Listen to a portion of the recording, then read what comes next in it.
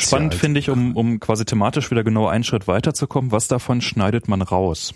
Das heißt also, wenn man halt wirklich viel Metakommunikation irgendwo drin hat und sich auch irgendwo in der Phase mal richtig gegenseitig gerade auf den Keks geht und das dann nicht nur nonverbal passiert, sondern sich auch wirklich abbildet, funktioniert der Podcast hinterher noch oder sagt man, okay, gut, die Live-Hörer, die mussten da jetzt mal durch, aber hinterher für meine produzierten Podcast setze ich da einfach mal einen Cut und schneide das raus. Und das machen wir auch durchaus. Nonverbal ist, wenn man sich so richtig in die Fresse haut.